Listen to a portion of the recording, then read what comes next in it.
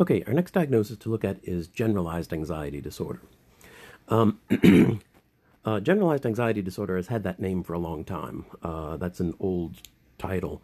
And this is a disorder that's very frequently shortened to just be called GAD.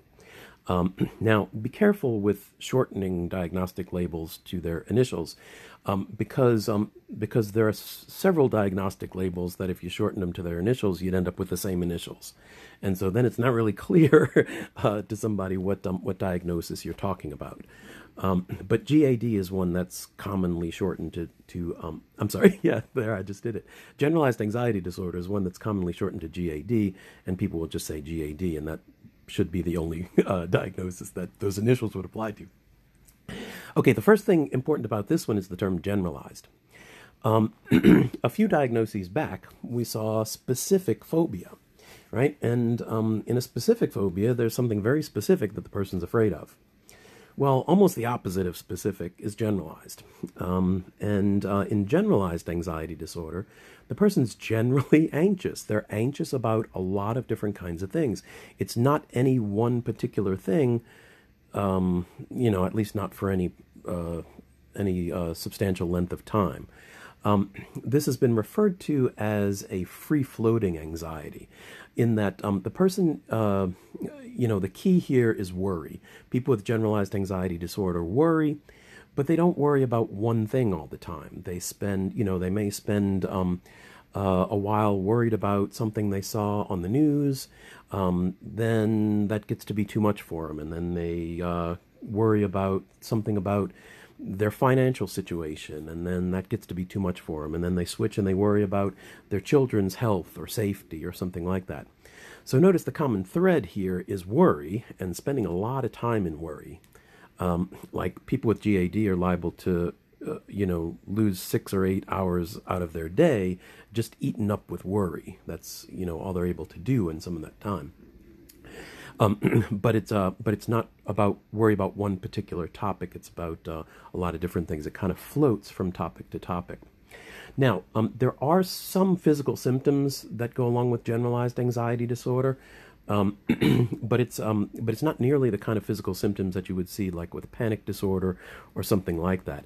A lot of times, people with generalized anxiety disorder show symptoms of restlessness and, this feeling that you can't sit still, kind of nervous energy. You feel like you need to be doing something, but you don't know what to do. So it's sort of this misdirected or undirected kind of energy. So people are liable to pace, they're liable to wring their hands, they're liable to fidget and do kind of stuff like that, right, to go along with that worry.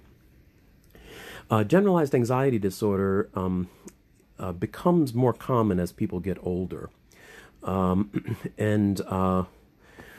haven't talked about depression yet. We will a little bit later on in the semester, but I get the sense that a lot of younger folks think that as people get older, they tend to get more depressed, and that's actually not true. Depression seems to be less common statistically as people get older, but generalized anxiety disorder does become more common. People tend to start to worry about things that are outside of their control more, and this one does become more common.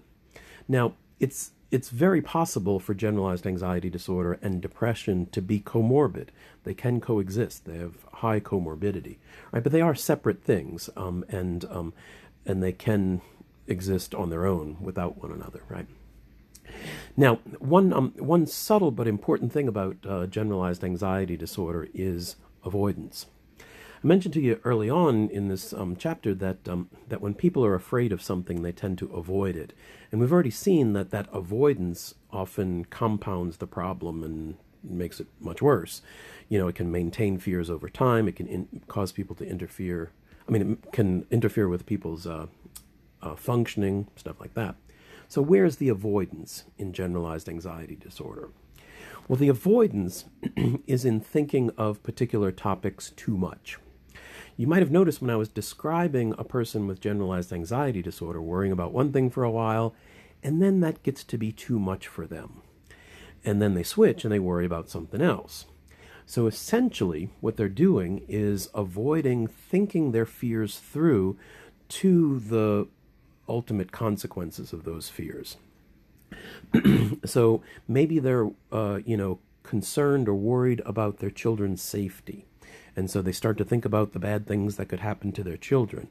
But when they start to imagine their children getting really hurt or abducted or something like that, then they avoid. And that gets to be too much, and so they got to switch and find something else to occupy their mind, something else to worry about.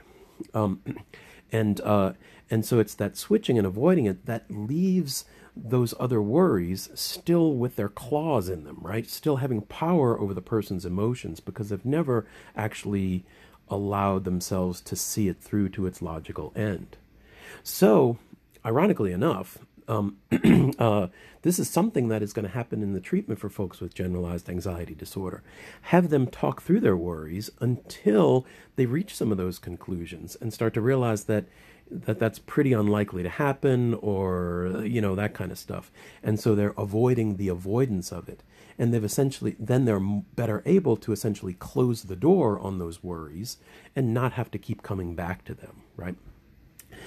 So again, that's a little bit more subtle form of avoidance in generalized anxiety disorder, but an important one for understanding the disorder and for treatment of that disorder.